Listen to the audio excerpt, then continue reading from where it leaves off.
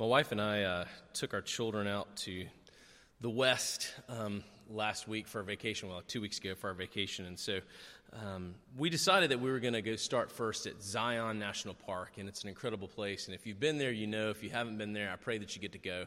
But everybody said, hey, if you're going to do it, you need to do this hike called Angel's Landing, and by everyone, I mean the internet. And so as we got to the park, Angel's Landing is a hard hike. It's kind of one of these ones where it starts out and you just kind of go and you're like, this is not so bad. And then you get to where you just kind of look up at the side of the mountain and the trail just goes. And that's the first part.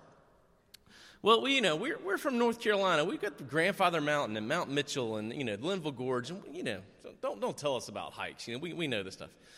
Well, we get to the top part, and if you know anything about Angel's Landing, the Angel's Landing hike goes out to a peninsula of rock over the Zion Valley, where one side has a drop of 1,200 sheer feet. The other has a drop of 800 sheer feet. In many places, you are walking in an area about this wide, and you're holding on to a chain, which was fine if I had gone by myself. But as a father, taking my wife and 2 children who don't tell them I told you this, but they're the not most sure-footed crew of people that you've ever been hiking with. Girls tend to hike while they take selfies and tell jokes and sing Miley Cyrus songs. And there's a lot of skipping and things like this while they hike. That's great when the trail is this wide. Not so good on Angel's Landing. And so when we get up there, I realize that about halfway through the park, and it takes you a half an hour to go a half a mile because people are coming down, you're trying to hold onto this chain, there's 1,200 feet this way, there's 800 feet this way. Sometimes there is no chain, and you've got to go between places where there's no chain. And I became the biggest jerk in the world. It's like, put your phone away! And do not skip. Don't let go of that. Grab onto this. Well, the interesting thing was there was a sign at the beginning of the hike, and it said, please hike with extreme caution. But there was no sign at the beginning of the hike that said, hike like a dad. Notice that? And I realized when we got off, and everybody's like, Daniel was like, was that great? And I was like, no, it was not great. I was like, I would have been fine if I was by myself, but with you guys, I just felt like I was responsible for y'all. And it occurred to me as I was studying this text, and Paul was talking about weak believers and strong believers. In that moment, I was a weak believer. I was a weak believer. I wanted my family to hike my way to appease me, to make me feel better. And I was going to dictate it to them, and they acquiesced. And out of love, they put their phone away. They didn't hike. There was no Miley Cyrus. There was a minimum of Miley Cyrus, and there was a minimum of skipping, and we held on to the ropes. And there was a weakness and a strength, and in that moment, they were the strong ones. And they put up with me. And we all got down to the bottom in unity together. Quick note, the National Park Service says that 5 people have died at Angel's Landing. That is not true. If you go in the local news, someone's died there every other month. So, anyway, all that to be said, we're alive, and here I am, and I got all 3 children back. But this verse, this whole chapter that we're talking about, is talking about weak believers and strong believers. And the weak believers aren't weak just because they never go to the gym. The weak believers they're talking about here are new believers, people that are new in Christ, people that have just come out of a pagan background. There are people maybe that have not taken the time to study. There are people maybe that don't want to take the time to study. And there are people that haven't grown. And so in this context, he's talking to the stronger believers, and he says, listen, you're surrounded in a community here at the Church of Corinth. How are you using the freedoms that you have in Christ to not tear down the church, to not bring disunity to the church, but bring unity to the church to build it up? And he says this directly in verse 1, for it is love, not knowledge, that builds up the church. Now, we're not downplaying knowledge at all. That's not what this is. This is not about love versus knowledge, nor is it about coddling people, nor is it about celebrating ignorance. It is about humble love, pursuing knowledge together so that we might build up the church.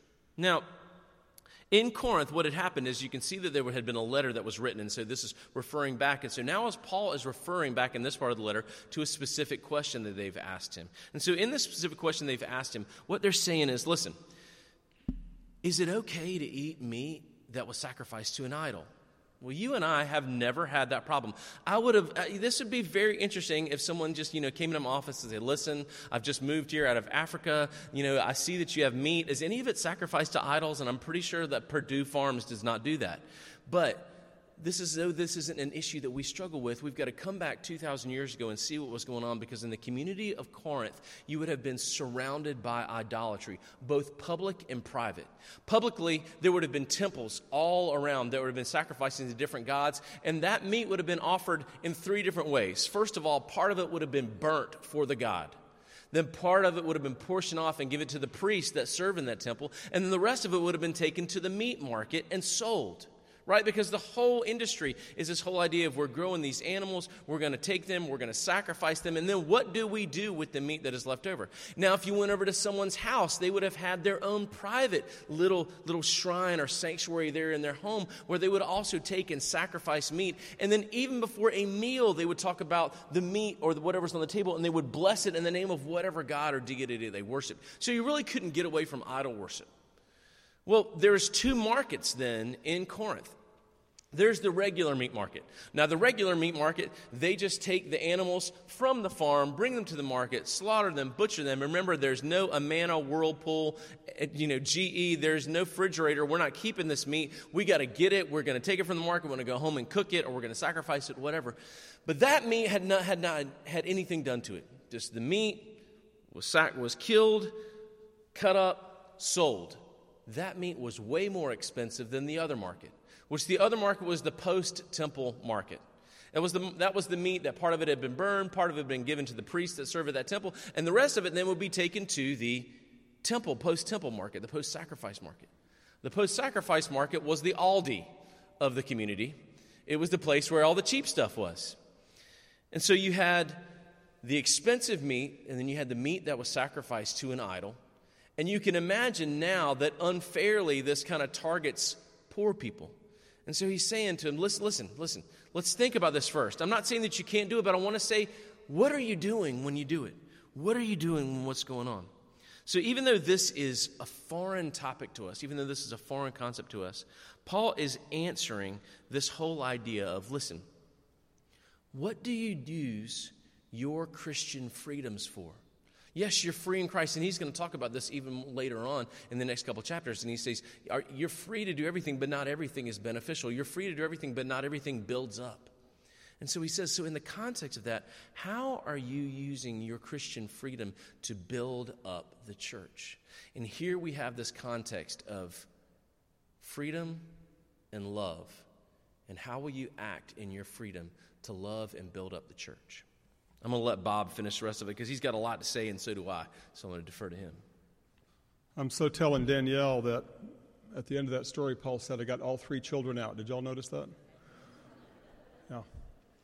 So I was trying to think of a parallel for this because this is such an odd situation for us. It's hard to relate. So I had to come up with an imaginary one.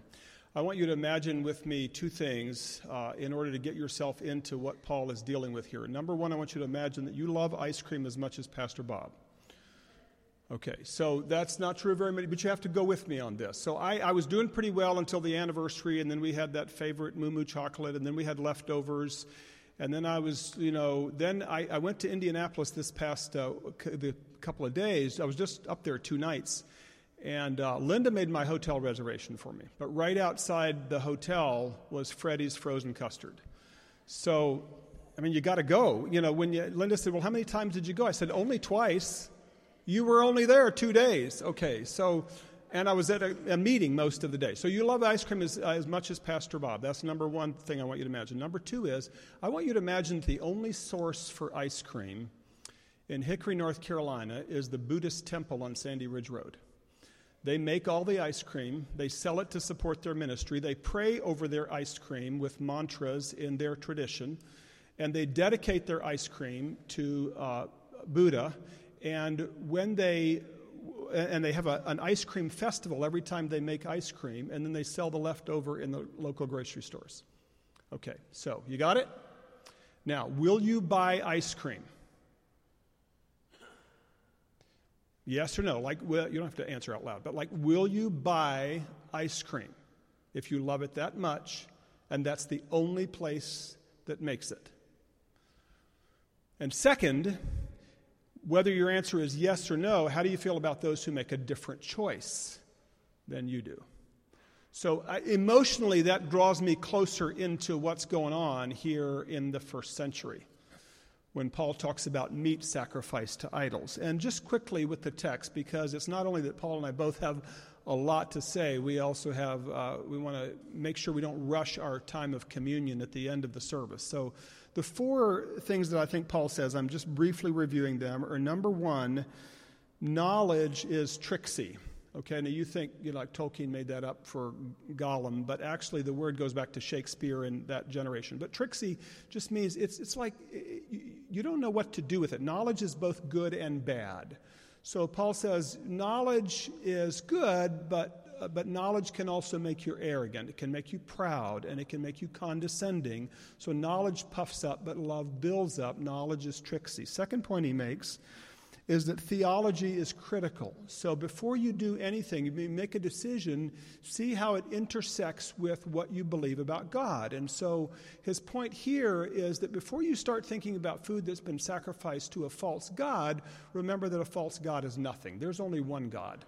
And the other fascinating points he makes about his theology and ours is that in the same sentence he mentions Jesus Christ, the Lord Jesus Christ. He is, when we talk about that God, we're talking about Jesus. So your theology is critical, and what that means is that these idols that you're worried about, the food being sacrificed to, they don't even exist. So why are you worried about something that was offered to something that is non-existent? It's a nothing. So do you know that? Knowledge is tricksy, but second, theology is critical. Third point he makes is food is a non-essential. There are things that are critical when you ponder how you live out your Christian life. What you eat and don't eat is not one of them. And so Paul says food doesn't bring you closer to God. Food doesn't take you further from God. Food really doesn't matter. Now, Paul's not talking about nutrition, because I know there's some nutritionists out there going like, don't say food doesn't matter. Yes, it matters. But that's not Paul's point. He's not talking about nutrition. He's talking about spiritually. Whether you eat ice cream or not, whether you eat pork or not, whether you eat vegetables or meat, it really doesn't bring you closer to God or take you further from God. So food is a non-essential. And the fourth point he makes is that freedom has limits. So, yes, you are free to do whatever you want to do, but the limitation of your freedom is how it affects another person. So particularly another believer in Christ in this context. So don't just think about your rights and your freedoms. Think about how this affects your brother and sister in Christ. So that's a real quick overview of what Paul does in this text. And to learn more, you'll have to go to Contemporary and hear Pastor Paul or read my sermon online later. But there's more in the text than all of that. Those are his main points. What I want to do is to sort of jump to the application and conclusion. Because the whole ice cream thing and the Buddhists is kind of a made-up thing, right? So what are the issues in which Christians disagree? And I started writing them. And the list comes slowly to me at first, and then once it starts building, it builds pretty fast. So what's on your list of where Christians disagree with other Christians about right and wrong? Let me start throwing some out for you. The use of alcohol. Involvement in politics on one side or another, and particularly support of this president or the last president or the next president. Observance of the Sabbath or the Lord's Day.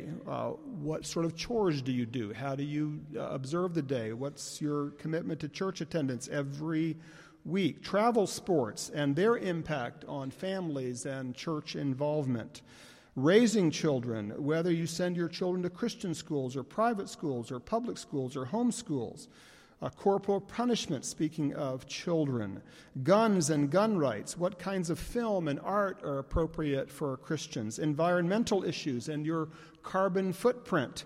What constitutes good stewardship and what really represents a waste of God's money, and selfishness and greed.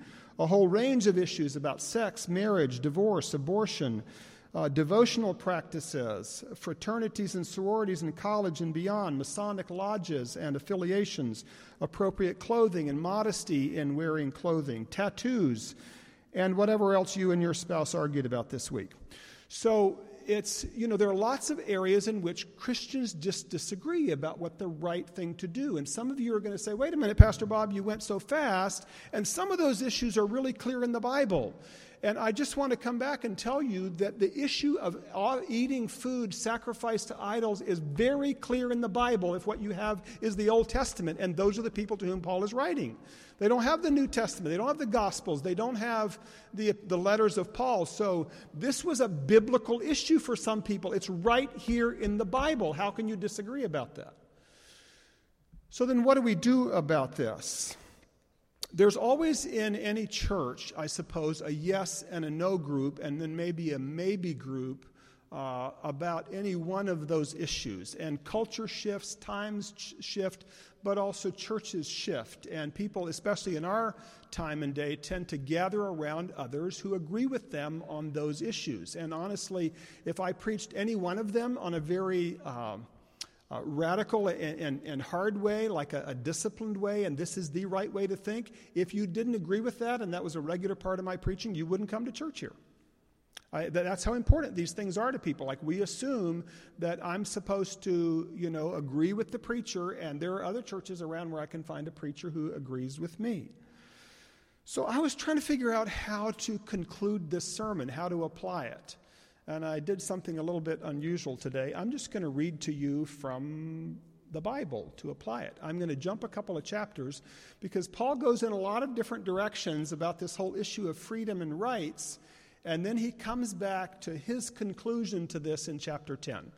And I'm just going to read it to you from the Message because I can't think of a better way to summarize what Paul is saying when you think about whatever issue it is where you disagree with other Christians. So this is from the Message, 1 Corinthians 10, beginning at verse 23. Just don't look it up. Just listen and hear and ask the Holy Spirit, where does this connect to me?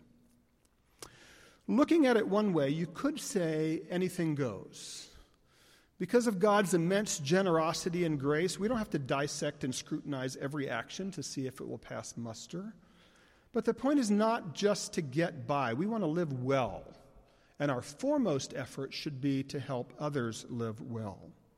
With that as a base to work from, common sense can take you the rest of the way. Eat anything sold at the butcher shop, for instance. You don't have to run an idolatry test on every item. The earth, after all, is God's and everything in it. That everything certainly includes the leg of lamb in the butcher shop. If a non-believer invites you to dinner and you feel like going, go ahead and enjoy yourself. Eat everything placed before you. It would be both bad manners and bad spirituality to cross-examine your host on the ethical purity of every course as it is served. On the other hand, if he goes out of his way to tell you that this particular food was sacrificed to a god or goddess so-and-so, you should pass. Even though you may be indifferent as to where it came from, he isn't, and you don't want to send mixed messages to him about who you are worshiping.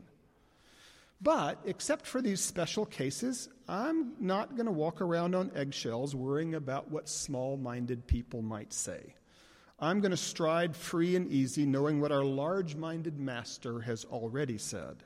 If I eat what is served to me, grateful to God for what is on the table, how can I worry about what someone else will say? I thanked God for it, and he blessed it. So eat your meals heartily, not worrying about what others say about you. You're eating to God's glory, after all, not to please people. As a matter of fact, do everything that way, heartily and freely to God's glory. At the same time, don't be callous in your exercise of freedom, thoughtlessly stepping on the toes of those who aren't as free as you are. I try my best to be considerate of everyone's feelings in all these matters. I hope you will be too. Amen, Paul. So I want to lead us in prayer, and I mentioned earlier that one of the areas in which Christians disagree is in our politics and about how to support a particular president. And so some of you, maybe many of you, received an email this week from Franklin Graham asking us to pray especially for President Trump. And someone forwarded that email to me, and I said I'll be happy to pray for the president. I prayed for President Obama. I pray for President Trump. I will pray for whoever follows President Trump. But how do I make my prayer not about my personal politics? In order to go in that direction, I looked at the back of our hymnal, and you don't have to look there, but it's prayer number 10, and it's a prayer for the nation and includes a prayer for our leaders. This is 1941, just as World War II is breaking out, and this is how our Reformed forebears taught us to pray for our nation and our leaders. Let us pray. Almighty God, Father of all humanity, who has commanded us to make intercession for everyone, hear us while we pray. That it might please you to look with favor upon our country, to preserve to us the blessings of an equal and impartial freedom, to bring in upon us the righteousness of the kingdom of God, and so to control us by your good Spirit, that we may use our freedoms only for your glory and the welfare and progress of humanity. That it may please you to bless our president and all who bear office, to rule their hearts in faith and fear and love, that they may ever seek your honor and glory, and that their example may be a power for goodness in the life of this nation.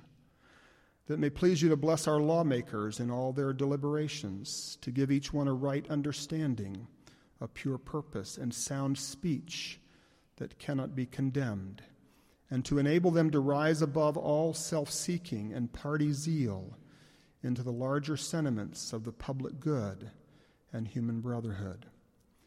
That it may please you to purge our political life of every evil that would keep back the people from the highest measure of virtue and happiness, to subdue in this nation all unhallowed thirst for conquest and love of vainglory, and to inspire us with calmness and self-restraint and the will and desire to accomplish your will everywhere upon this earth. We ask you to hear us, O God, and pray in the name of Jesus, our Savior and Lord. Amen.